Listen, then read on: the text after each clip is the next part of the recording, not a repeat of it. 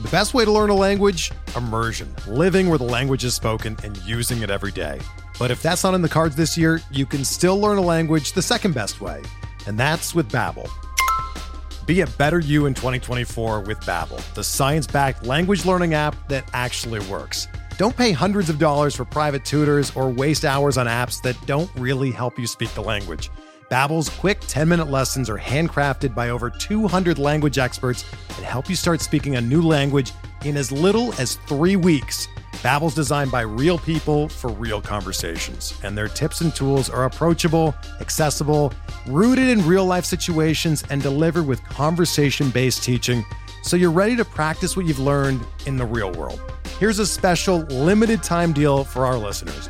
Right now, get up to 60% off your Babbel subscription at babbel.com/Blue Wire. That's 60% off at babbel.com/Blue Wire, spelled BABBEL.com/Blue Wire. Rules and restrictions apply. Ian Kahn from The Athletic joins us today to recap AL Labor here on the RotoWire Prospect Podcast.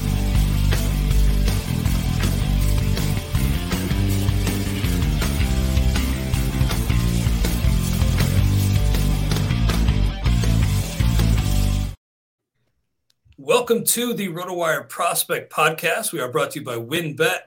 Clay Link here with RotoWire's lead prospect analyst, James Anderson. We have a guest today, Ian Kahn from The Athletic. Ian, thanks so much for stopping by, man. Always a pleasure. Come on, how are man. You? I'm good. I'm back with my old partners in crime. It's so good to be with you guys. Clay, you were desperately missed at the auction table this year, and we got my partner, James Anderson, who stepped in and did a fine job as far as I'm concerned. And I'm excited to talk about this auction. It was a unique experience for sure.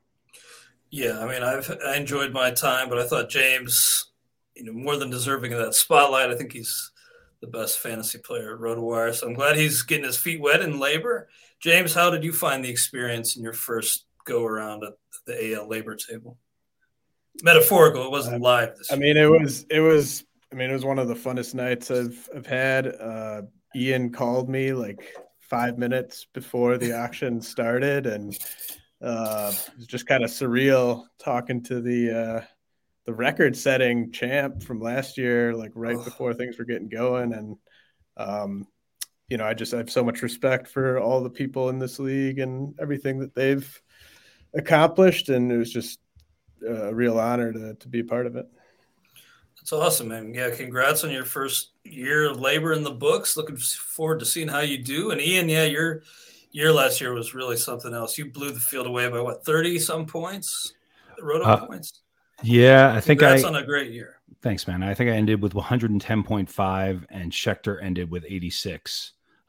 So yeah, out of 120, it was about. I actually went back and looked at the auction from last year and sort of saw what the numbers were. And I just got lucky. I mean, I picked everybody I picked except for Renato Nunez was a win. Robbie Ray for $4, Cedric Mullins for $3. I mean, just all the way up and down the line. So it won't happen like that again. I know that. And it was a sort of a charmed year. I kidded with my wife at the end of the season. I was like, I think I could retire right now. Like, let's call it. And she was like, what? I was like, I'm never going to do better. Like, I know that. And she said, yeah, but you enjoy it. And I was like, I do. I enjoy it a lot. So I get to keep playing the game with the best in the game. So it's great.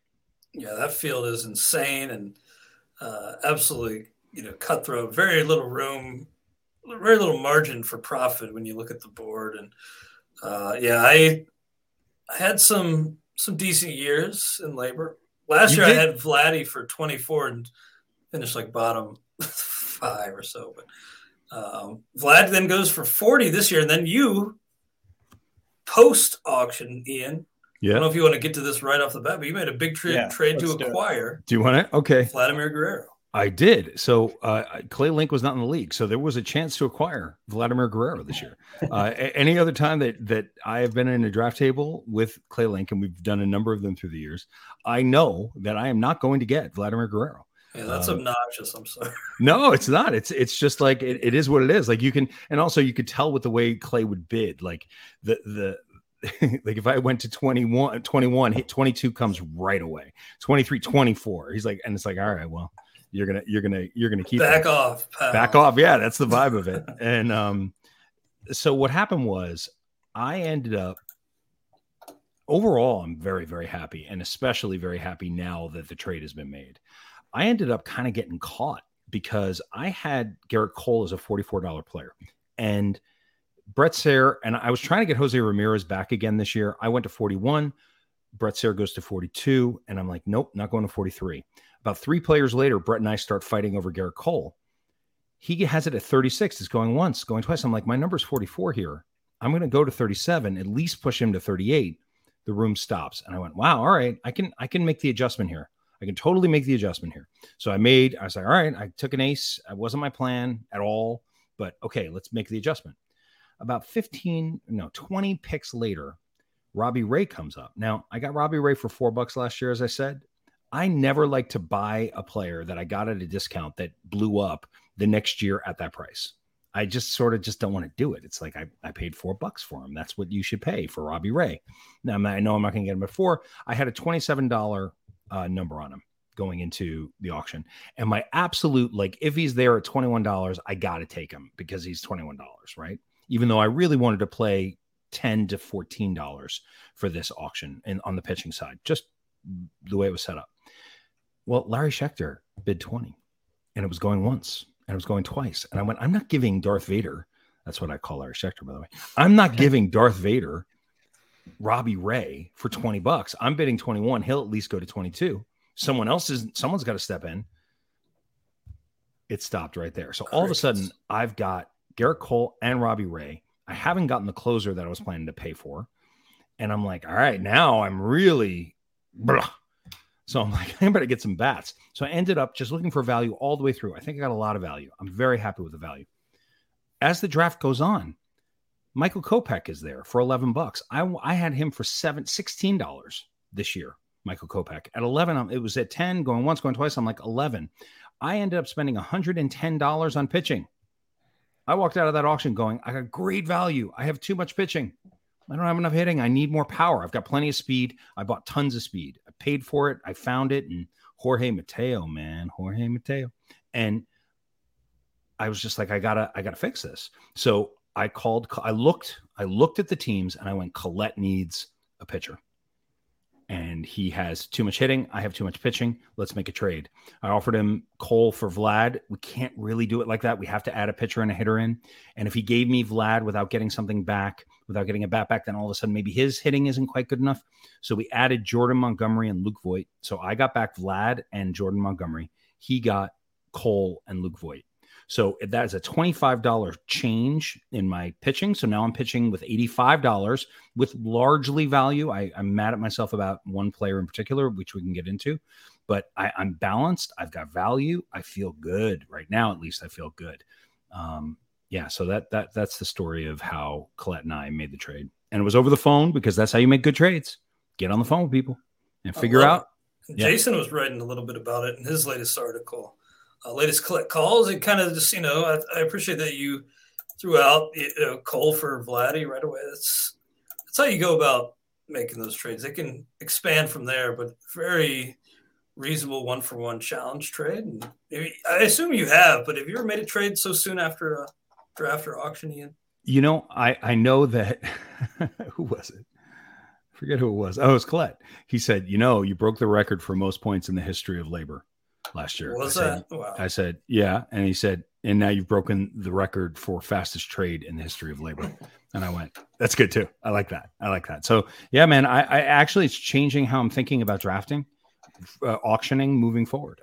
I think the ability to get value all the way throughout, I'm not going to worry about my splits maybe as much because I can find the trades. I can reach out and say, James, you've got too much pitching. I've got too much hitting. How about this little 10 for 10? But I'm still holding the value of the Garrett Whitlocks for $9 that I wouldn't have taken if I was like, oh my God, I've spent too much on pitching. I'll spend the $9 on a player that's only worth $4 as a bat. No, I can take him, get the value because I have Whitlock also at like $13 and then trade that player to get an equally valued player. So that kind of scarcity, I think it's changing how I'm going to move forward. we'll see how it works. Nice. And when we had you on the XM show last Saturday, I think it was a Sunday. I believe it was Sunday. But either way, I was marveling at your Cedric Mullins, Robbie Rayford combined 7. And I said, who do you think on your team, who, as you look at it, whose value is going to explode this year? And you said Jorge Mateo at $3. And so I actually, thanks to you, I went out and grabbed him in TGFBI. So thank you, Ian. I hope that pays off. I'm appealing to authority in that regard. James, what do you think of Jorge Mateo? About the same thing I thought of Cedric Mullins last year. I'm not interested. Yeah, I mean, he's got opportunity on his side, like Mullins did. But look, I definitely get the appeal. Look at what he did. I mean, look at what he did in those 194 at bats. I think, was it 6 home runs? It may have only been 4. Was it like 8 stolen bases? He hit like 270. I was watching him play. He's got the pedigree of speed. He's like Billy Hamilton's speed from a couple of years back, stolen bases. He was stealing 60, 70 stolen bases in the minor leagues. He's not going to steal that much, but he's also not going to hit for nothing the way Billy Hamilton did. And I think Mateo could just blow up this year. I really do. And, is he going to be Cedric Mullins and go 30-30? No, but could he play every day and steal 35 bases and hit 15 home runs with a 250 average? Yeah, I think he can. And that's why for $3, it's a no-brainer. I was willing to go to 7. I was going to go to 7 on Mateo. Opportunity and speed, both in his corner for sure. So, yeah, I took a flyer there. Late in the reserves, it seems like nobody's really on him still, even though you're singing his praises, Jorge Mateo. James, you did land Alek Manoah. I'm so proud. I'm like a proud dad here. And we talked on the show for weeks leading up to this how you had a one-player plan. That was Alek Manoah. But no, you had a larger plan in place too to acquire some White Sox. You did get Tim Anderson, but you backed off on Luis Robert. You had to leave him be because the price was getting prohibitive. But how did you think the pieces fit when it was all said and done for your team? Yeah, Anderson was the most important hitter in my pre-draft or pre-auction plan, and so getting him for 28 was steal. A few dollars shy of what I was willing to go there. I was like really doing fist pumps and stuff. You should be. It was huge. 28. Huge. Because I think didn't you get him last year for 30, Ian? Yes, sir, I did. And this year, if I didn't grab Whit Merrifield early, you and I would have done one of our old fashioned me. I want him. I was going to 31 for sure. But yeah, exactly. And so I looked at last year's results, saw that he went for 30, and saw the the American League shortstop pool, and I kind of was expecting 30 as sort of a best case scenario this year. And so the 28 was great. I mean, the other 2 White Sox I wanted, Luis Robert and Eloy Jimenez, went for much more than I budgeted on them. So fell out there, but I thought I pivoted okay with Buxton for 27 and Springer for 26. They were guys that I was willing to buy. They weren't my primary targets there, but honestly, I think offensively, there's not much I would have done differently. Nice. Check out the full board for yourself, by the way. James tweeted out a link, and it's just rtsports.com/labor, LABR-AL-auction. You can see, for yourself. And also, Jason Klett tweeted out the nomination order. Mm-hmm. And, context is important with these prices. A lot has to do with draft dynamics and that nom order. So, yeah, definitely check those out. And, James, I know you said that you got Jeimer Candelario here, and I think this was – you said you drafted him 3 times in the span of 24 hours. Yeah, I took him in Labor, Tout, and TGFBI all in 24 hours. Man. That makes me annoyed. That makes me annoyed. That's my guy. That's my guy. That's my guy. And you and I were fighting for it. Did you have him on the championship team last year? Yes, I did. I had him for $9 last year. I had him for $9 last year, and I talked him up, and I'm sitting there, and I said, the one third baseman I want, I'm just going to get Jeimer. I'm going to go up to $16 on him. I ended up going to $17 on him because my partner James Anderson went to $18 on him, and then I went fine. It was really one of my most frustrating moments of the draft because I was like, I can't go to 19. I can't, and I ended up getting Donaldson for 16, which is a good price, but 18 was my max on Candelario. Yeah. And then Donaldson was actually my fallback. So what did you have Donaldson for? I had him for 17. You want to make a trade? So a little quick swap? No. No. I prefer Candelario. I mean, Donaldson easily higher upside. It's just I like the steady, durability. Batting third in the lineup, doubles, going to turn into home runs. I love Jeimer Candelario. Love him. Even though I'm no longer in the league. I'm sorry, James. Go ahead. Yes. I mean, kind of my Candelario sort of encapsulates my general strategy for this auction was just getting as many full-time compilers that weren't going to hurt my batting average as possible, basically. Like, just getting that every day. Plate appearance. King. Everything. What were you going to say, though, Clay, about you're no longer in the league? I was going to say I'm no longer in the league, but I'm glad to see that the NFBC crew, Greg Ambrosius, Sean Childs, picked up the torch of overspending for some of these youngsters. Kelnick for 18, Bobby Witt for 20, Franco 28. I'm all right. Torkelson for 8, Rutschman for 9, Melendez too. So they went real hard on the youngsters. And James, looks like the only prospect you really got was Cody Morris for $1 in the end game. He got Cassis too. He got Cassis. Kyle Isbell counts as a prospect. Oh, yeah, Kyle Isbell for 3. But yeah, a lot of those kind of boring old compilers, as you said. I love Mancini and Haniger, that combo, because they both missed quite a bit of time recently, but not with like chronic injuries, serious issues, but not something you build in missed time for in the future. We fought over Haniger too. We were battling over Haniger. It's really interesting to get into a battle with people over players. I don't know if you feel this, James, or Clay, if you feel this, but the relationship actually goes into it. Like with James, he's my partner. We partnered on teams for a very, very long time. And it's his first year in the league. And I'm like, I don't want to screw him. Whereas Darth Vader, I'm gonna go the extra. Sorry, Darth. How's it feel for you, Darth?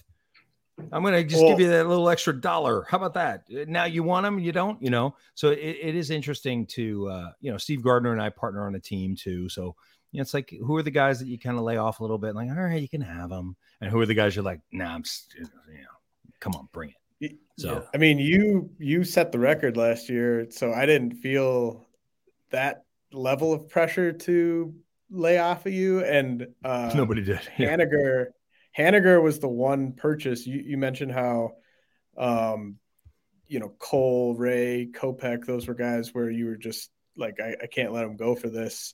Haniger was my one purchase where he was someone that was on my willing to draft list, but he wasn't a target. But when he was at 19 and he was about to go, I was just like, no way. That was to me, by the way, just to be clear, I was about to get him at 19, I think. I couldn't let you get him for 19. I'm sorry. Fair enough. It's fair enough. No, it would have fit quite nicely, but that's why, it's one thing that I want to ask you about is I remember watching Eloy. That bidding was really interesting to me because I had him for like 22 or 23. Like that's the number I had for him because I'm big on his upside, of course, and he's going to grow into a great player. He hasn't shown it yet. So you bid 23. What did he end up at? 29 to 29. Right. So you bid, this went on for a minute. You went 23. No, they went 23. And I was like, oh, he's going to get him there. Then you went 24. And I was like, oh, wow, James. Okay. All right. Go get your guy. They went to 25. And I was like, damn. All right. You went to 26. And I was like, ooh, I don't know if you should have done that. They went to 27. I was like, what's going on? You went to 28. And I was like, all right, that's it. And then they went to 29 and you stopped. That surprised me. And I kind of thought, what's your thinking on that? What was your thinking on Eloy at that? I mean, am I describing it properly? Is that what was going on? I I know. I mean, I was definitely in on the bidding. You might be right. My number on him before was 25. I might have gone to 28. I feel like maybe there was a third party involved, but I was. It was sort of a stage in the auction where, like, I really wanted him. I think he's going to be viewed as like a $30+ player next year. But it was the part of the auction where I think, like, sometimes the worst thing you can do is not spend money on those sort of high end guys and just hold too much money. And then all of a sudden you get to that point where the only people to spend the money on are guys who are a clear couple steps below those other guys. So I went $2 over my price on Buxton because I was missing out on my preferred targets. And I was like, well, I can't just not get any of these guys. So I have to buy some impact outfielders. And so I'm happy that I didn't get stuck. If I was at 28 on Eloy, I'm very happy that I didn't get stuck with him there. He is, I 100% believe in the talent, and I think he's basically going to be Nelson Cruz 2.0. But the one thing with him is there's always been sort of nagging injuries, lower body injuries, and the White Sox haven't done a good enough job of clearing the path to everyday at bats at DH for him. So that's my main worry with him is I would sort of expect him to miss 25 games or so. Yeah, that's interesting. Interesting to hear, Ian, that you have about a $6 difference on Eloy from where he went in AL Labor at 29. I took him in the 4th round of TGFBI. I like him a lot, but yeah, those lower body issues. He's just such a big guy. I could just see those continuing to hamper him a little bit. Well, we're continuing to talk AL Labor, the League of Alternative Baseball Reality, with our guest Ian Kahn. We have to take care of some business real quick. We will be back after these messages. We're driven by the search for better. But when it comes to hiring, the best way to search for a candidate isn't to search at all. Don't search, match with Indeed. Indeed is your matching and hiring platform with over 350 million global monthly visitors, according to Indeed data, and a matching engine that helps you find quality candidates fast. Ditch the busy work. Use Indeed for scheduling, screening, and messaging so you can connect with candidates faster. Leveraging over 140 million qualifications and preferences every day, Indeed's matching engine is constantly learning from your preferences, so the more you use Indeed, the better it gets. Join more than 3.5 million businesses worldwide that use Indeed to hire great talent fast. And listeners of this show will get a $75 sponsored job credit to get your jobs more visibility at Indeed.com/Blue Wire. Just go to Indeed.com/Blue Wire right now and support our show by saying that you heard about Indeed on this podcast. That's Indeed.com/Blue Wire. Terms and conditions apply. Need to hire? You need Indeed. Whether you're a world-class athlete or a podcaster like me, we all understand the importance of mental and physical well-being and proper recovery for top-notch performance. That's why I'm excited that Unified Healing is sponsoring podcasts on the Blue Wire Network. Unified Healing is a new and super innovative global network of wellness centers powered by Energy Enhancement System, or EE System. If you haven't heard of the EE System yet, then you'll want to listen up. This technology promotes wellness, deep relaxation, purification, and rejuvenation. Wherever you are across the globe, access to a center is easy and affordable. Interested in experiencing the EE System technology for yourself? Go to unifiedhealing.com/Blue Wire to learn more and find a center near you. That's unified, UNIFYD, healing.com/Blue Wire. No material or testimonials on the Unified Healing website are intended to be viewed as medical advice or a substitute for professional medical advice, diagnosis, or treatment.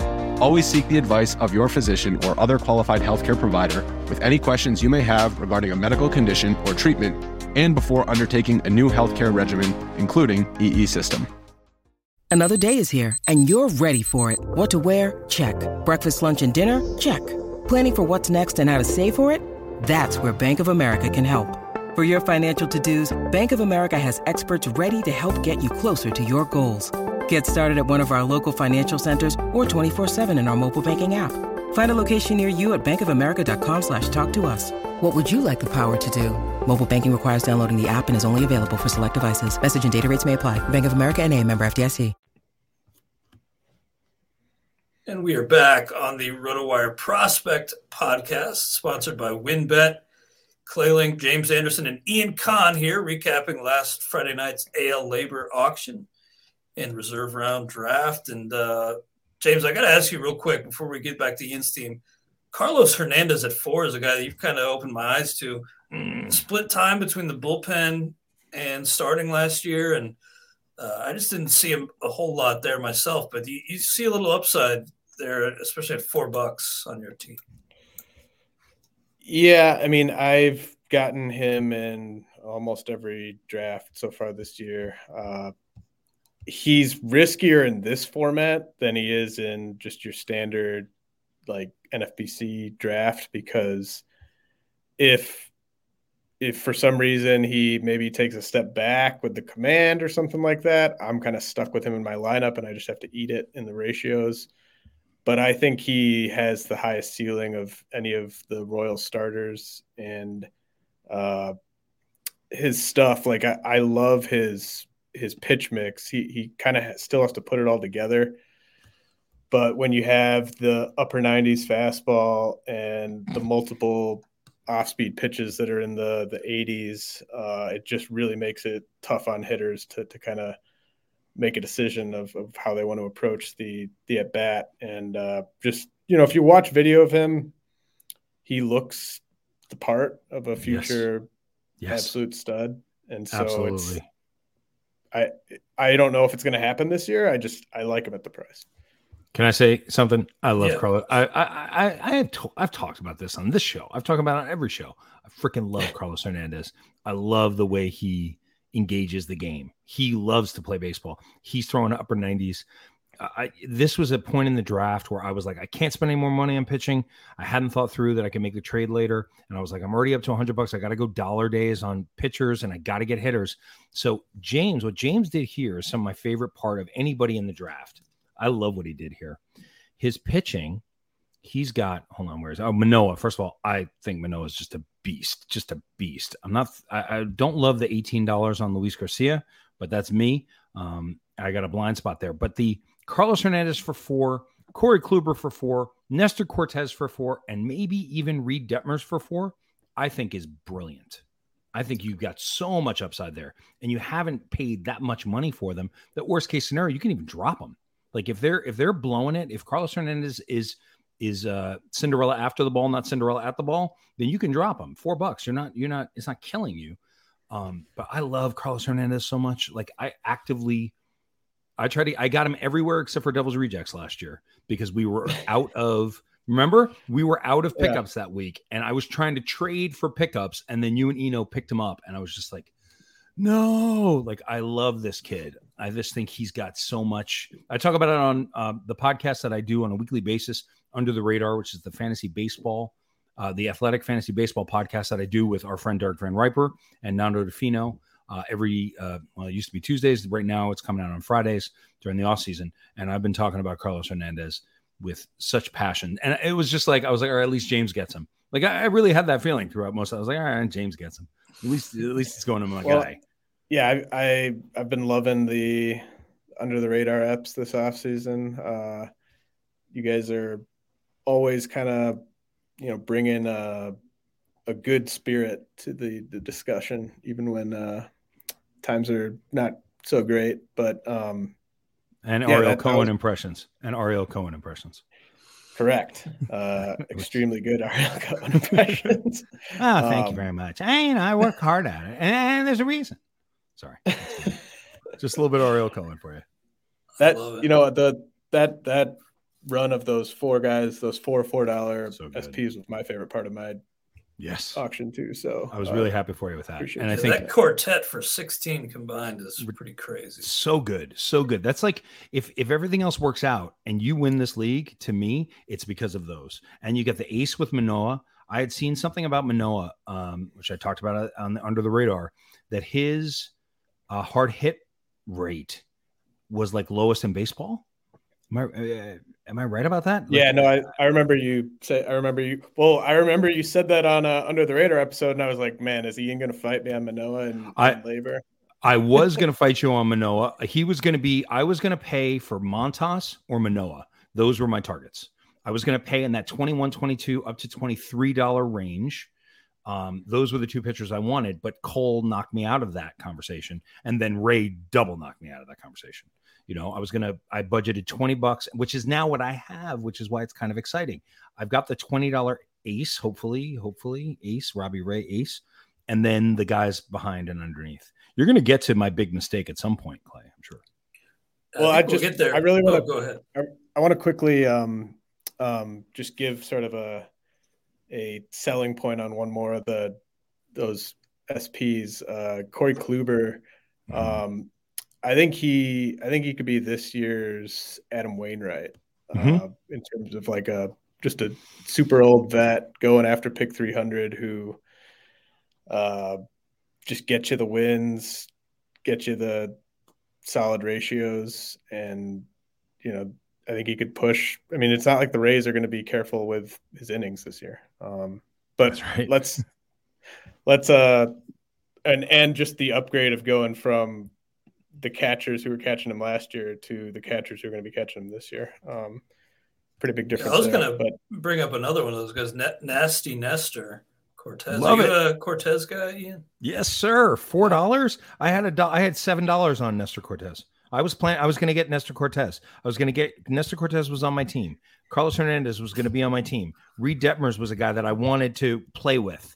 I knew that I'd have to draft him. So all of Kluber was another guy. Like James, it was almost like he had my sheet. Because those are the priced players that you want. I really like those pitchers. I like them a lot. Nice. Yeah. I was telling James I like Loaizaga in that range where Cortez goes, but maybe it's a why not too? Maybe not a why not both situation. Okay. James, sorry, what were you going to say? I was going to say, should Clay and I try to guess the pick you regret? Mm-hmm. Let's try to do that because I was looking it over. I couldn't really figure it out. There's one that James, why don't you take your guess? Hitter or pitcher? No clue. Okay. David Fletcher, 13. No, but David Fletcher was my starting second baseman last year. I got him at $9. He was key to the championship. He gives me runs. He gives me average. He gives me stolen bases. He gives me 162 games, hopefully, unless something shifts, although I still think he's going to get that much, and he's going to play every day. In AL labor, a player like David Fletcher is worth that, probably $1 less. But at that time in the draft, in the auction, there was no shortstops left that I wanted. And so I wanted to pay. I had him for 12. I ended up paying 13. So okay, let me get one more guess. Go for it. Yeah. Brujan 6. No, I'm good with Brujan. Already got an offer. Already got a trade offer for Brujan. If Brujan lands, I'm going to be running away with stolen bases. And what you got to think of in an only league is it's almost like math. It's like if Brujan plays, if he doesn't play, okay. But then I've got Nick Gordon ready to move into that middle infield slot, was my first reserve pick, which gave you Tristan Casas because I was going to take Casas, but I thought you'd get mad. And so I was like, I'm going to put Nick Gordon in there for Riley Green so that when Riley Green comes up, I can do it. Nick Gordon and Jorge Mateo, I think, are both going to have middle infield. So I might have to pick somebody up for a couple of weeks. I may have to buy Carlos Correa in the auction in the fab thing. No, I'm good on Brujan because I'll be able to move him if he's running. If he's playing and if he's good and if he runs, I could trade him for a closer in a minute. Like I could trade him to somebody because I have more speed than anybody in this league. So I already got people who are saying, hey, I could use your speed. I just don't like what they're offering yet. So no, that's not. I'll give you a hint. It's a pitcher.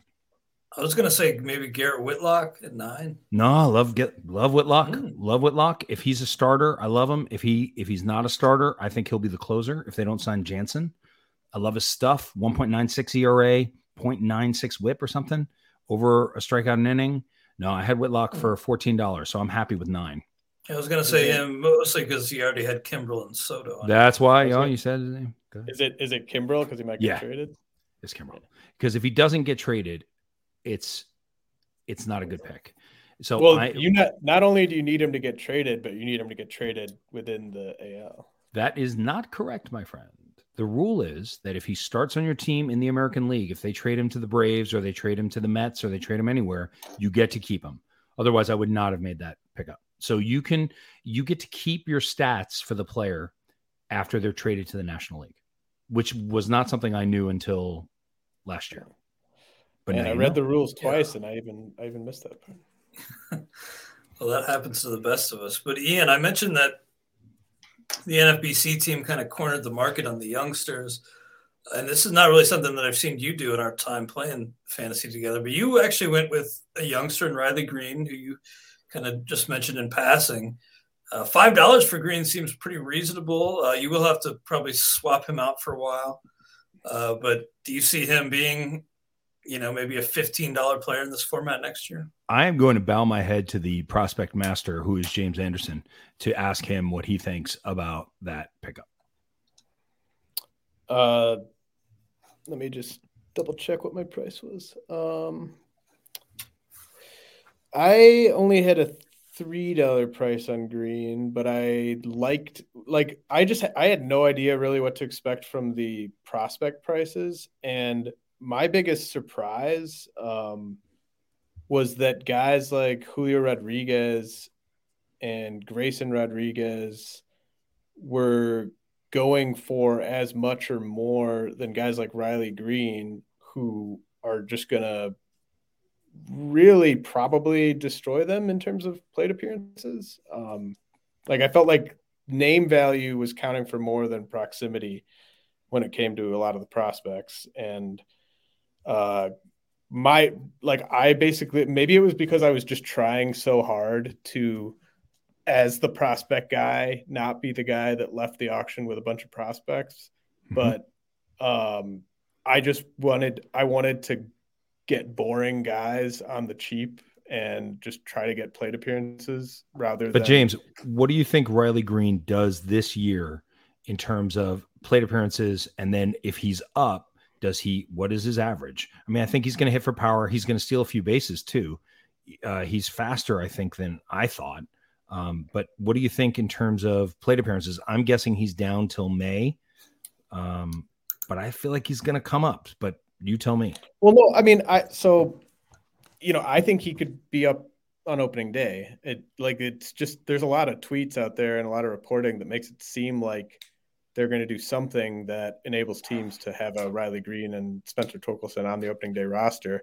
Give me Riley Green at 5 over Julio Rodriguez at 5 or Spencer Torkelson at 8, like all day, every day, twice on Sunday. I guess I don't think anyone should be really, really confident that Bobby Witt or Riley Green is going to hit 250 or better. I think I love Riley Green in redraft because of where he's going compared to Bobby Witt, because I think they have very similar floors and ceilings this year, and one of them goes 200 picks later. I just think there still is a chance. Like Riley Green, I think is going to be a monster long term, but I still think there is a chance that he has some struggles in year one. I learned this from Clay Link, that genius guy over there. Because last year he got Wander Franco for $6. And then I spent the whole beginning of the season trying to trade for Wander Franco. Remember, I was offering you Liam Hendricks for Franco and Kalanick, I think it was. I'm glad we didn't make that trade. But just having him down, the ability to take a guy in this particular format, you can't take anybody out of your lineup. So having a free spot built in through the auction is a good move. So having Riley Green, in my estimation, starting in the minor leagues, just frees up a lot of possibilities for me to pick up other players. And that was part of the process of it. I also think he could, I'm going to say 375 at bats, 257 batting average with 17 home runs. Ooh, maybe not. 14 home runs. And how many stolen bases, James, in this 425? Like 6? 5, 6? More than that. Sweet. So now you're talking about a $11 player or so, and I'm getting them for 5, and it gives me the flexibility. And if I have a full lineup, because of the rules, if he's down in the minor leagues and gets called up, I don't have to put him right in the lineup. I can wait 3 weeks before he goes into the lineup, which is a real benefit in this format.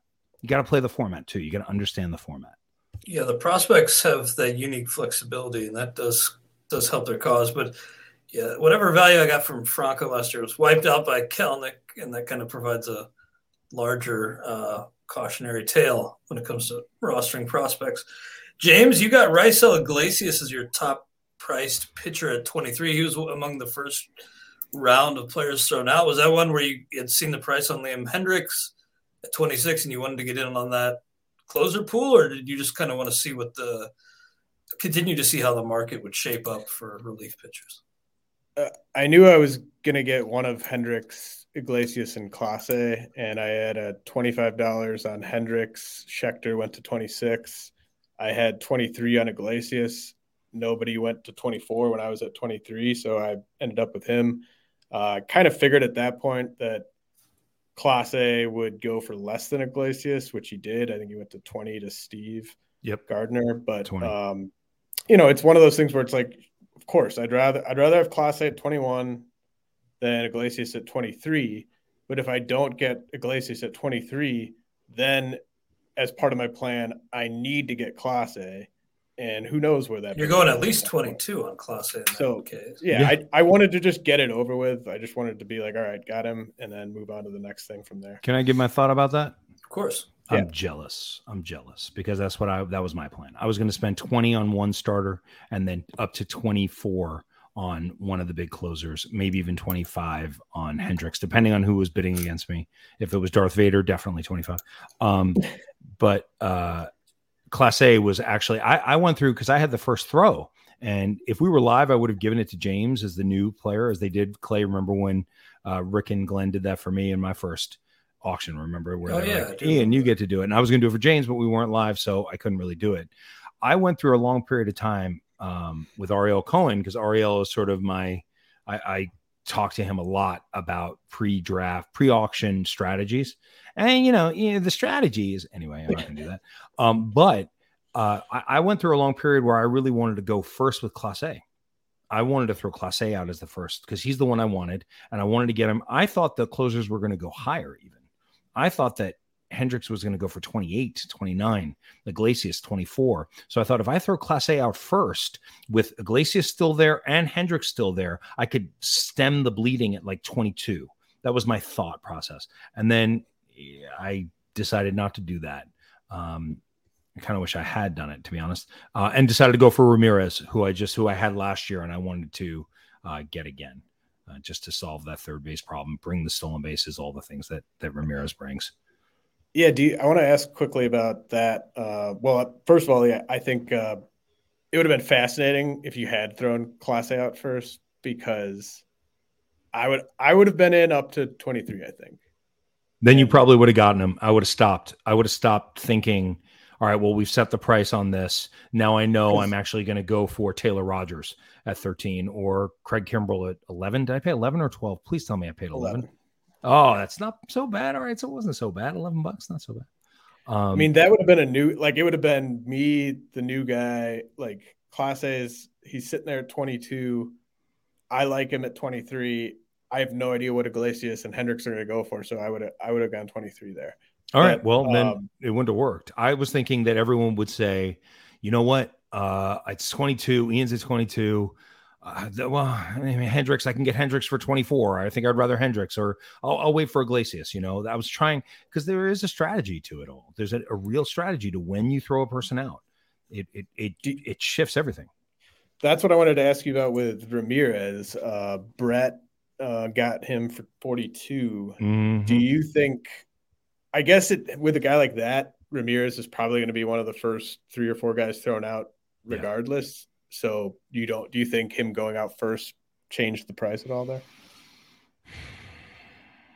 I think that the reason I did it is I wanted to know, am I going to get this guy? Because I would have done the exact same thing I did last year, which is Ramirez. I got Ramirez for 39 last year and Tim Anderson for 30. And that base gave me, and then you add Cedric Mullins to that.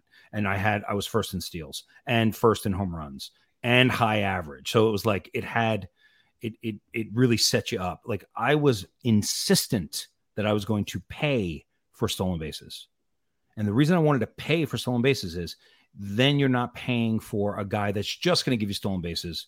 Like a Miles Straw for me is not a guy that I want. I don't want Miles Straw. I don't trust that Miles Straw can't struggle. And then all of a sudden Bradley Zimmer is getting time because the Guardians are just going to go with a hot hand to see what they have for the future. So that's why I paid 31 for Whit Merrifield. Like, I was insistent upon it. And I know that I can trade him. So I can trade steals. So I want to build up a big lead in steals. I go up by 30 steals, probably not that high, but 15 to 20 steals in June. And then I can move that for whatever else I need. Everything is towards moving players in this format for me. Nice. Yeah. And correct me if I'm mistaken, but I'm almost positive that Gary Sanchez was on your championship winning team last year, Ian. As was Max Stassi, both. So you brought them both back. Yes, I did. Back. I like it. I brought him back. I brought those two back, Fletcher back, Robbie Ray back. If I could, and that's why I wanted Candelario back. Like, if I team back together. Come on, man. I can, these guys they know how to respond to, they know how to respond to my, come on, guys. Not that matters. Obviously, it doesn't matter at all. But no, I like Stassi at 6 a lot. I like Stassi at 6. And I also was clear that I needed power from catcher. I also, James, who did you take a catcher? Who are your two? Heim and Jeffers. Okay, yeah. For me, two good catchers is a game changer in this format. If you take two bad catchers, if you think about it, there's 12 teams. We're each taking 2 catchers. I want 2 top 15 catchers is what I want on my team. I want guys who are going to get 450 at bats from that position.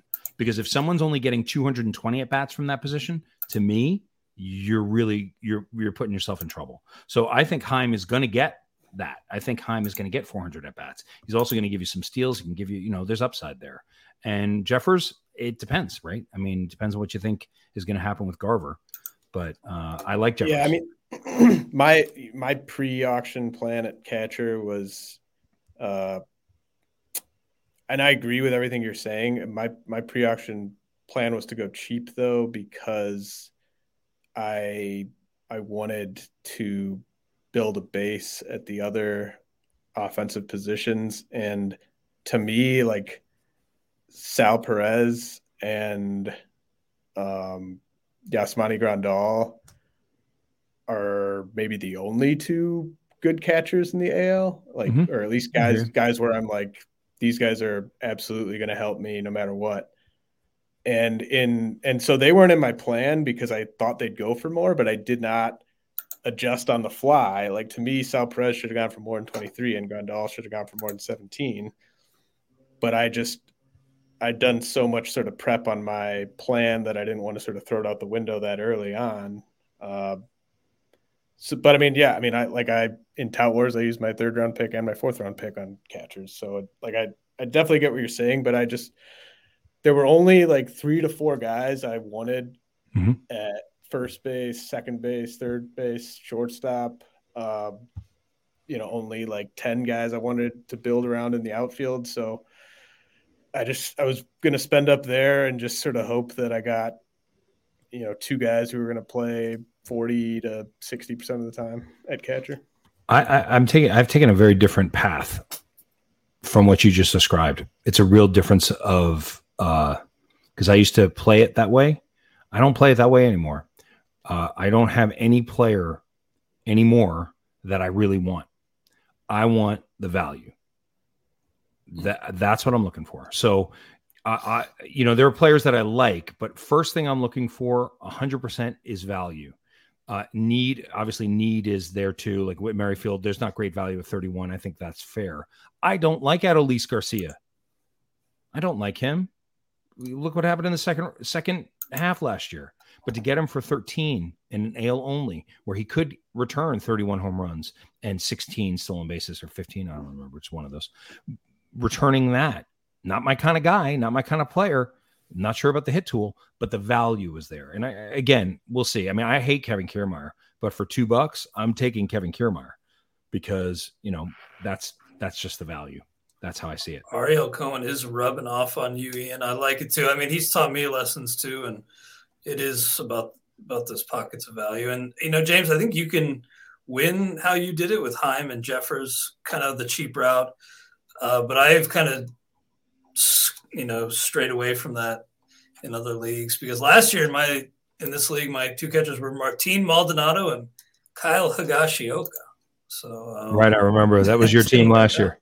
So I've been working against Gary for a while, but you're still on Gary a little bit. You might be the last one in the industry. Well, I am not on Gary. I'm on Gary in AL only, because I think he's going to hit 450 at bats, and I think he'll hit 25 home runs, and I think he's going to hit about 220, maybe 215. But to me at that point, I needed the power. And that value isn't great, but the Stassi value is. I think Stassi is the starter unquestionably in Anaheim, Los Angeles rather, and I think that brings a lot of value. At least I hope so. But dude, I could be so wrong.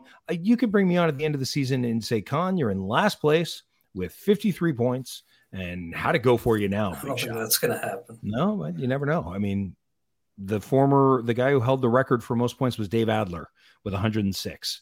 And he held that record for a long time. And last year he was in that place. And Dave Adler could come back and just kick everybody's butt. So you just never know. And I was on Higashioka a little bit just as a cheap catcher, just because I was totally out on Gary, and I thought he was pretty much toast in New York. But he actually, was better than I expected last year, and kind of re-solidified his spot with the team, at least for another year or so. So maybe Gary's still got a little, low average, high power, decent fantasy season in him. Hey, what did you guys think of the Soto Whitlock combo that I took? So I took Kimbrel as my first closer at 11, and then Soto came up, and I got him for 9, and I'm a believer in Hinch saying that that's the closer, and there just aren't that many teams that have made that announcement. So I said, all right, I'm going to take Soto, and then I said, and now I'm going to pay a little extra for Fulmer just to have a la football the handcuff there. So I end up $15 for pretty much the whole. I mean, Cisnero, I guess he won't. He's not very good. I mean, maybe neither of them are very good. But what did you think, Clay and James? What do you think of that $15 buy the system pick? Well, I'll just say, I've joked that Gregory Soto's like a 50 through 100, but he does look pretty good when he's able to dial it into the strike zone. And you love hearing that straight from the horse's mouth with the skipper saying he's the closer early on in the offseason. I don't like typically to handcuff in fantasy baseball, though, because it's rarely the guy you expect, and reliever volatility is so crazy. But in this particular case, I don't hate it. What do you think, James? Yeah, I mean, I think Soto for 9 is totally fair. I think he gets over 20 saves, under 30 saves. But like, even if he just got you 20 saves, I think $9 is totally fine, especially in an AL only. My biggest regret in the whole auction was not I wanted Andrew Kittredge for 10, and I wish I just allocated my funds a little bit differently. Like if I could have gotten Kittredge for 10 and Luis Severino for 10 instead of Luis Garcia and Nestor Cortez, I would probably swap that out just because Iglesias is the only guy on my roster, including my reserves, who's going to get saves. So I need to either fab that or trade for it, or just be content finishing. Like if just having a Raisel Iglesias as the only guy on my roster who can get saves, where am I going to finish in the league in saves? 8th. Yeah. That seems right. You'll definitely find some on the waiver wire, but yeah, you'll find some on the waiver wire, but then you got to pay for it. I just don't. Last year, I took Hendricks for 23, Diego Castillo for 8, and Gregory Soto for 1. So I put out a big lead in saves, and then was able to trade Soto for Max Kepler and Chris Flexen, and $13 Nick Anderson, which I was able to get back in fab. and then traded Diego Castillo for, I don't remember who I traded him for, but that's the thing in this league is like, you can find, you got to make trades. You got to say, all right, I'm up big in strikeouts. I don't need Manoah anymore. So I'll give Manoah for Class A, something like that. It's just, you gotta make trades. You really got to make trades. Ian, you mentioned Whitlock for 9, who you got. I've been hearing a lot of buzz, especially from Red Sox, people who follow the Red Sox, that they're going to stretch him out. That's what I heard. That's the plan. Yeah. So that's okay. I just wanted to double check. Yeah. Because if Whitlock's a closer, he's actually more valuable because then I've got 3 closers on the team, which is awesome. And then I can move one of them. But I read the same report and I thought of him as a starter. I just love the stuff. I think he's what do you think, James? What do you think of the pitcher? Yeah, I like him. I think I bumped him up on my Dynasty League rankings because I now view him as a starting pitcher long-term. Whereas I used to just be, do you know? I don't know, probably in like the 200s somewhere. But I wasn't confident that he was going to be the closer if they didn't stretch him out. I thought they might just use him as the fireman. More valuable in Dynasty if they stretch him out, I think. There's also, I've heard chatter that the Twins might stretch out Jorge Alcala, which would be pretty interesting to me. I used to have Alcala as a guy that was one of my favorite spec guys for saves late in drafts, just because I think he's better than Rodgers, and I think the Twins have shown a sort of lack of commitment to Rodgers in recent seasons. But if they're stretching Alcala out, and I don't see why they wouldn't, given where they're at, you would kind of maybe expect him to spend some of the year in AAA at least. Interesting. Well, we got to take care of a little bit of business here. Bear with me, and we'll be back with more AL Labor Talk with Ian Kahn. WynnBET is now the exclusive sponsor for RotoWire's fantasy podcasts. WynnBET brings you all the latest action with a user-friendly interface, money line bets, boosted parlays, over-unders, round robins, live betting, and so much more at your fingertips. Want a break from sports betting? Head into WynnBET's digital casino and take a spin on roulette, double down in blackjack, slam the slots, or try your hand at baccarat. WynnBET is currently available in 9 states: Arizona, Colorado, Indiana, Louisiana, Michigan, New Jersey, New York, Tennessee, and Virginia, while rapidly expanding. At WynnBET, the possibilities are limitless. Register at WynnBET today, make a qualifying deposit, and wager to receive $200 in free bets. Promotion may vary by state. Download WynnBET now. That's WYNNBET.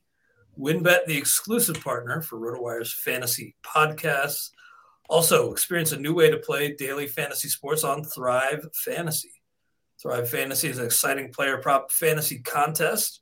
With Thrive Fantasy, you can eliminate the countless hours of research and focus on only the top-tier athletes that have the biggest impact on the game. Sign up for Thrive Fantasy today and receive a free 6-month RotoWire subscription.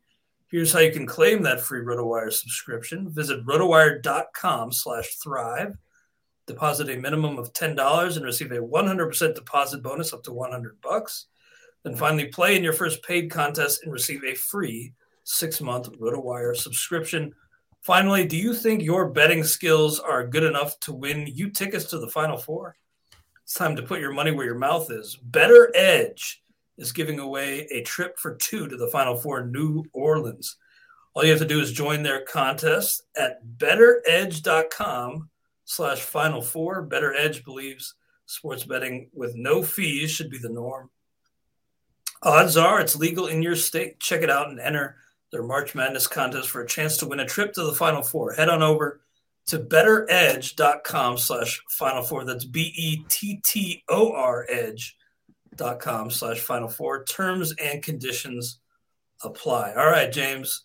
You said on this podcast last week that Cody Morris of Cleveland was no longer a sleeper. You got him for $1 here, so he's still a sleeper in some rooms, just not the Dynasty and hardcore DC community. But you had to be pretty thrilled to not get the +1 on Cody Morris.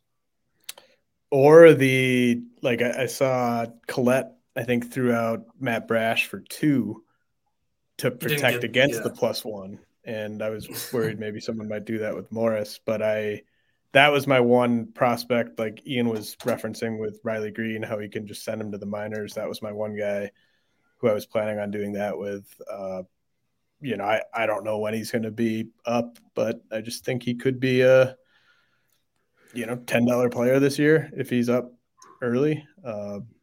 But he's only $1. So if he's not, then, whatever. You've been kind of touting him and Mitch White of the Dodgers as deep sleepers. Would you draft either of those guys in like a 15-team mix, or those more like waiver wire there and draft in AL? I'm hoping to draft both of them in my final. Nice. Yeah, I just did that. That's why I was wondering. I took both of those guys. They're buried by ADP, so I was kind of like, I haven't been able to take them yet, so I hope they're still there when I pick. But yeah, I mean, I don't know. You may have just shot yourself in the They're foot. guys where we'll be 2 weeks into spring training, and it'll be pretty clear whether they're holds or not in a 15-teamer. But I think they're fine end game plays there. Yeah, I love prioritizing youth and upside with those late darts, and you've turned me on to both. So I'm again appealing to authority a little bit. Ian, was there a player that got away for you? Was there one that, aside from maybe Candelario, who we talked about, who you really kind of wish you'd landed on your team? First, before I answer that, and I'm going to find it, what did you think of the Jose Miranda for the Buck that squeezed through there for me? James? I don't have an opinion, Yeah. James. I was surprised he only went for one. He wasn't really part of my plan, but I think that's a great buy. I mean, I'd be surprised if he had fewer than 400 plate appearances. That's very exciting. And also, I've got him for coverage for Donaldson. That was the other main kind of like, I want to make sure that I get him. Tough to say. Like, you don't know exactly where he slots in, but he will inevitably slot in. Like, Donaldson will get hurt, or Sano will suck, or they'll have to, move, Kirilloff or Arias to the outfield, or some way somehow they'll find a spot for him. Mm-hmm. And on the player that got away, who I'm gonna say? Andrew Vaughn. I really wanted Andrew Vaughn this year. I think Andrew Vaughn. Yeah. I think Andrew Vaughn is he was for $12. I think for $12 in AL only, I think he's going to get the 400 at bats, maybe a little bit more. I mean, what's the pedigree on that guy for me? Is we're talking about the best hitter coming out of college when he came. I think they're going to find time for him this year, and I mean, maybe get some DH time. Eloy, of course, but this is a guy who's playing out of position all year. He had never tried the outfield, really. And you look at Gleyber Torres playing shortstop, out of position. You're spending all your time. I think of the game from a psychological perspective. He's spending all of his time thinking about fielding. Now, I can't focus on hitting so much because I got to focus on this. Well, now he's a year into that experience. So he's going to get some left field. He's going to get some right field. Maybe he gets some time at first base. I just think that Andrew Vaughn was a guy that I was saving up money for. It's hard because Brett, Sarah, and I know each other's game so well now. And we know who we like because we're partnering on a team, that I was just like, I knew he was going to take G-Man Choi at the end. I wanted to get G-Man Choi for $2, and I just knew there was just no way he was going to sneak by Brett. So I was holding off. Same with Andrew Vaughn, but he didn't get him. Somebody else got him. Was it? Oh yeah, Ambrosius. NFBC team. NFBC got him. And the problem is, if he didn't have all those kids, I would put together a package right now to go get Andrew Vaughn. But he needs Andrew Vaughn, and he needs somebody who's going to get at bats. So I don't think I can get him. I tried. I called Sean Childs, but you already tried. Oh yes, I respect that. Yeah, I probably wouldn't have guessed Andrew Vaughn if I had 100 guesses on the guy who got away for you. Just because, I don't know, 12 seems like a little bit of an overpay for me. But I had high expectations last year too, and maybe this is the time to buy off a guy whose shine wore off really quick. And you're right, he was playing out of position. I just have a hard time seeing how the pieces fit there. But James, what do you think? Is Vaughn a guy that you think more people should be circling back on this draft season?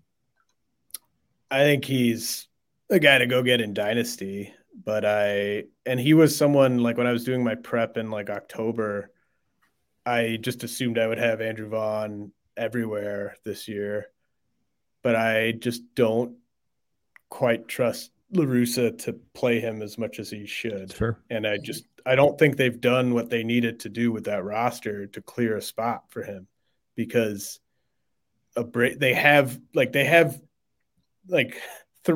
four guys who should get playing time at DH, right? They have, other than Vaughn, they have Abreu, they have Eloy, they have Grandal, they have Gavin Sheets.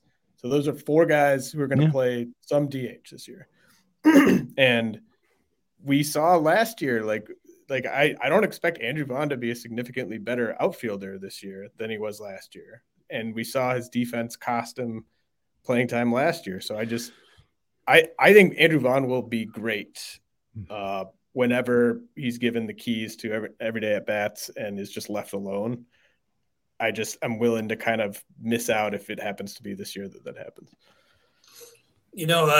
I was mentioning the youngsters that the NFBC team got. I didn't even mention Josh Lowe. Josh Lowe at 3. I'm a little surprised you didn't push him, James, but that was kind of looks like in the end game. And part of the reason I didn't get Lowe or Riley Green, I look at the draft board now and I think Riley Green at 5 and Josh Lowe at 3 are two of the better buys. But it was just kind of auction dynamics and where the roster spots were. And, I got in on those starting pitchers we talked about earlier, probably at the cost of maybe getting in on either Green or Lowe. But I mean, $3 for Lowe in a AL only is really nice. And Riley Green at 5, I think could really pay off as well. And I got our guy Manuel Margot, James, for 8. That's pretty. I wanted Margot. I think that was another one. Did you get him late as well? No, I got 2/3 in or so. Yeah. Okay. So I think I got like 4 outfielders fairly by the halfway point, maybe. But Margot at 8, I just love that because you kind of know what the play. He's not going to play every day, but he's going to play 5 days a week. Mm-hmm. That's what I'm hoping and counting on, and he'll run too. It's all about speed. Give me speed so I can trade speed, and then you want to put your trade partners in a position that they need to make the play, which is why that first trade that happened right after the auction worked out so well, because my fear was I'm eventually going to have to make a trade, but whoever I make the trade with, they've got all the leverage in the world, right? They've got the leverage because they know I need a bat.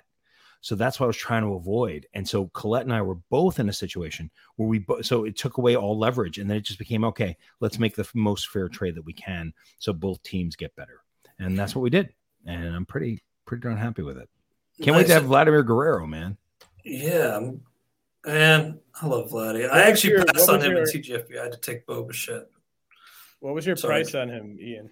My price on Vlad was 38. Yeah, 38. Jason, I think, didn't he jump him from 32 to 40? That's what he did. He jumped it from 32 to 40. And I literally went, oh, well, looks like Jason's the new Clay. I mean, I literally said that in my head. I was like, well, all right, well, I guess you've been waiting for Clay to leave so you can have him. I've been known to do some poorly timed jump bids that bite. Yeah, you jump bidded. Bidded is not a word. You jump bid him last year, I think, from 17 to 24 and silenced the room. And I was like, wow, what are you going to do? And I'm pleased with Clay. I did the same thing. I would never bid up Clay. And then Clay would, Clay used to. Then I'd bid you up. You would.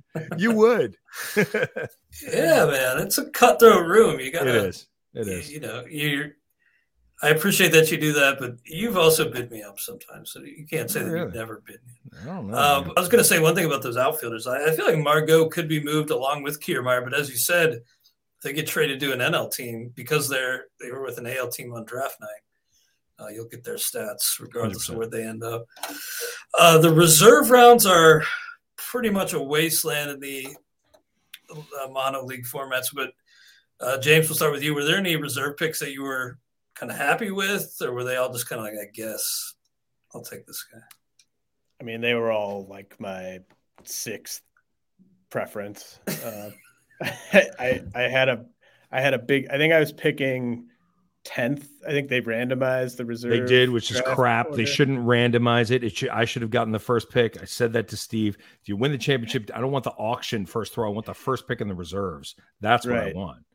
I had a queue of like 8 guys that were ahead of Casas that all went. And that was kind of true with every pick. I was just picking like my 3rd or 4th choice at that point. So it was really tough to get the value I wanted in the reserve round, but I wasn't really surprised by that. I know you're not giving up on Eli Morgan, and Clay Holmes was the guy you kind of expect to plug in for Cody Morris, right? He's a reliever who went from Pittsburgh to New York. Yankees. Yeah, he's got good stuff too. He has good numbers too. I had a very different experience for the first time with the reserves, Clay. I actually feel great about it. In the last 2 years, the reserves would come. In the first year in Florida, us living together in the same hotel room. Thank you, Clay Link. Living together. Well, we had 2 days, 3 days we were together. The first year, I was like, oh wait, there's reserves. I better figure this out, right? Nothing. It was bad. The second year, last year, I did a little bit of a better job. This year, I feel like I did well.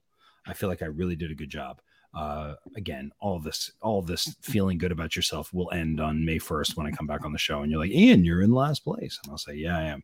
But as of today, my first pick was Nick Gordon, who to me was a target in the draft. I wanted Nick Gordon. I want that speed. I want that power. Similar to Mateo, same ball of wax, 200 at-bats, 4 home runs, 8 stolen bases with a decent average. I know the hit tool isn't ridiculous. He's not everything we thought he was going to be, but I think he's going to play, and I can put him in right away for Riley Green, which was what I wanted to make sure of. My second pick, and I was deciding between him and Tristan Casas because I go to James Anderson's prospect list, and I went and I filtered down 2022, and the top of his list was Tristan Casas, which at the time with Voit, I kind of could use because I didn't love, like if Jose Miranda doesn't get the thing, Tristan Casas, I was like, no, you know what? I'm going to take the sure thing with Nick Gordon, or what I think is the sure thing with Nick Gordon. Comes back around to me. I went, was it George Kirby? I took George Kirby second. James, when will he come up? July? I mean, I have no idea. Maybe June okay. If he's healthy. Great. And I think he's going to be good. I like the stuff. I like the pitcher. And then third pick, I took Adam Engel because as of now on Roster Resource, Adam Engel is the starting right fielder for the Chicago White Sox. And I don't think it's going to work that way, but that's what I'm hoping for.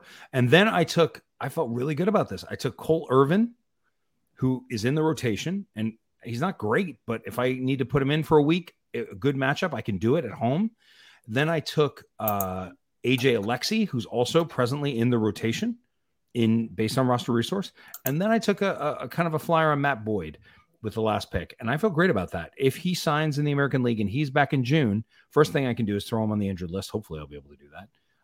And then, if he signs in the American League, I've got a 6th starter for a reserve pick for my last reserve pick. So I don't know, man. I mean, everyone loves their team when they leave. I didn't. I love my team more now after the trade. We'll see what happens. It's good though that you like your reserves. That's pretty rare in a league like this. Maybe the kiss of death to like your reserves. Are there any of those reserves, James, that you like that I picked that you're like, not bad? Gordon and Engel are my 2 favorites because of just the fact that you can plug them in. Yeah, and I can put them in and take them out. Clay, how about you? Same or? I kind of like the shot on Kirby just because I think maybe you mentioned it or somebody mentioned like your bench spots really are not costly at all. Like a lot of times you're gonna have a short bench, so I don't hate the idea of stashing Kirby there until he comes up. And Boyd, people used to like. If he signs with an AL team, that could be a nice little, $5 player for you. Yeah. But it is hard to like these guys down here. A little surprised to see Garrett Crochet within the reserve. James Paxton, Jackson Kowar, Trevor Larnach within the reserves. How much did Larnach's teammate Kirilloff go for? 14. Kirilloff went for 14. He went for 14 to Colton and the Wolfman. I was at 13. And what you'll notice is it's like, well, Ian, wow, you're in on every player. I'm in on every player until the cost gets beyond the value. I was in on way to play it.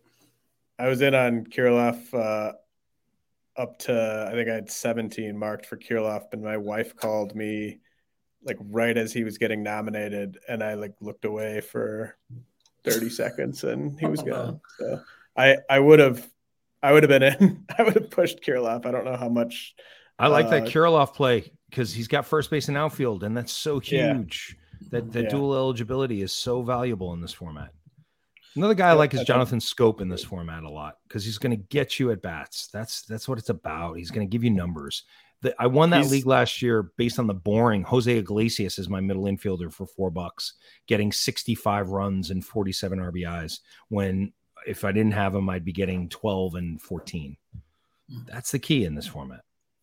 Well, James, I asked Ian like if there's one that got away. Is there one that you wish you could have back that you kind of wish I hadn't gone that extra dollar? I mean, I was happy to buy Garcia for 18, Luis Garcia for 18 in real time. But after the auction, I knew that not getting Kittredge was my biggest mistake. And like I keep bringing up Kittredge, I don't think he's going to get 25 saves, but I think he's going to get 25 saves plus wins, and with really good ratios. And really I just botched. Like I just needed to find a way to have the money to get a second source of saves onto my roster. And so I don't regret any of my hitter purchases. And I think I spent the kind of perfect amount on my hitters. But if I had to reallocate funds on the pitching side, I would have taken a lesser starter with Kittredge instead of Garcia and one of the other pitchers I took. That's kind of how I see Jonathan Loaisiga, just saves plus wins being pretty nice. But yeah, I know you got a ton of Luis Garcia, but maybe the price was just crept up a little high this time. Ian, did you have any mistakes? I don't see any on your roster, but do you have he mentioned it. Oh yeah, of course. The Kimbrel. Yeah. We'll see. I like to draft in every league. I want to relax. I want to be relaxed. And Kimbrel provides me having to look every day. Well, not every day, but to keep my eye out. Is trade happening? Is trade happening? And in the meanwhile, it's not like he's going to kill my ratios unless he performs like he did in the 8th inning last year. Then he will kill my ratios. But if he moves, he will get me a lot of saves. Combine that with Gregory Soto / Fulmer, I think I should be okay. And I want to say something because I want to thank you guys because, you guys brought me into the industry in a way. And now I've been at The Athletic for 4 years, but it was starting out with James and with you, Clay. You guys bringing me on to RotoWire to do the Dynasty rankings was sort of the beginning of my really industry career. So anytime I get a chance to hang out with you guys and see you guys and say thank you again, I want to take that opportunity because without you guys, I wouldn't be doing what I'm doing today. Oh, that's really nice of you to say. And that was a no-brainer for us. Of course, we loved having you contribute, and glad you are a part of this community with us. Well, thanks, man. Always great. And again, I'm going to just do one more plug. The Athletic Fantasy Baseball podcast, Under the Radar with Nando DeFino, Derek Van Riper, and myself once a week. It's I think we do some pretty good analysis, but it's a fun show to do. It's like you just have a good time. You and DVR should razz Nando about his Tout Wars draft and hold team on next week's episode. I just can't. We can't. We've tried. When there was somebody he took in the 4th, and we're just like, dude. He's like, look. I mean, I believe in him. He's gonna be gone. And, that's a good Nando impression. You got all the impressions on lock. I respect that. Well, it's been great having you guys on. Any last thoughts from you, James, before we sign off today? No, I'd really appreciate Ian taking the time. I know you're extremely busy. We'll be talking soon about something else that I'll talk to you about off air. But really appreciate you hopping on, man. Okay, guys, it's my pleasure. Really fun as always. And now I'm like, well, what are you talking about? Now everyone's going to be like, oh, I feel unsatisfied. But, is this a new league? It's a new league. I can feel it. It's a new league. Or we got to partner up. It's the first year that we're not partnering in any league in a very long time. So we may have to talk about that, James. And hopefully we can have you on later this year on the XM show to talk about the inevitable trades that will be going down in labor, and just to track, because I'm excited to see how you guys battle it out with the other 10 participants over the course of the year. Thank you all for listening. Thanks again to Ian Kahn. Check him out with his work at The Athletic. We'll be back next week on the RotoWire Prospect Podcast, brought to you by WynnBET. Cheers, guys.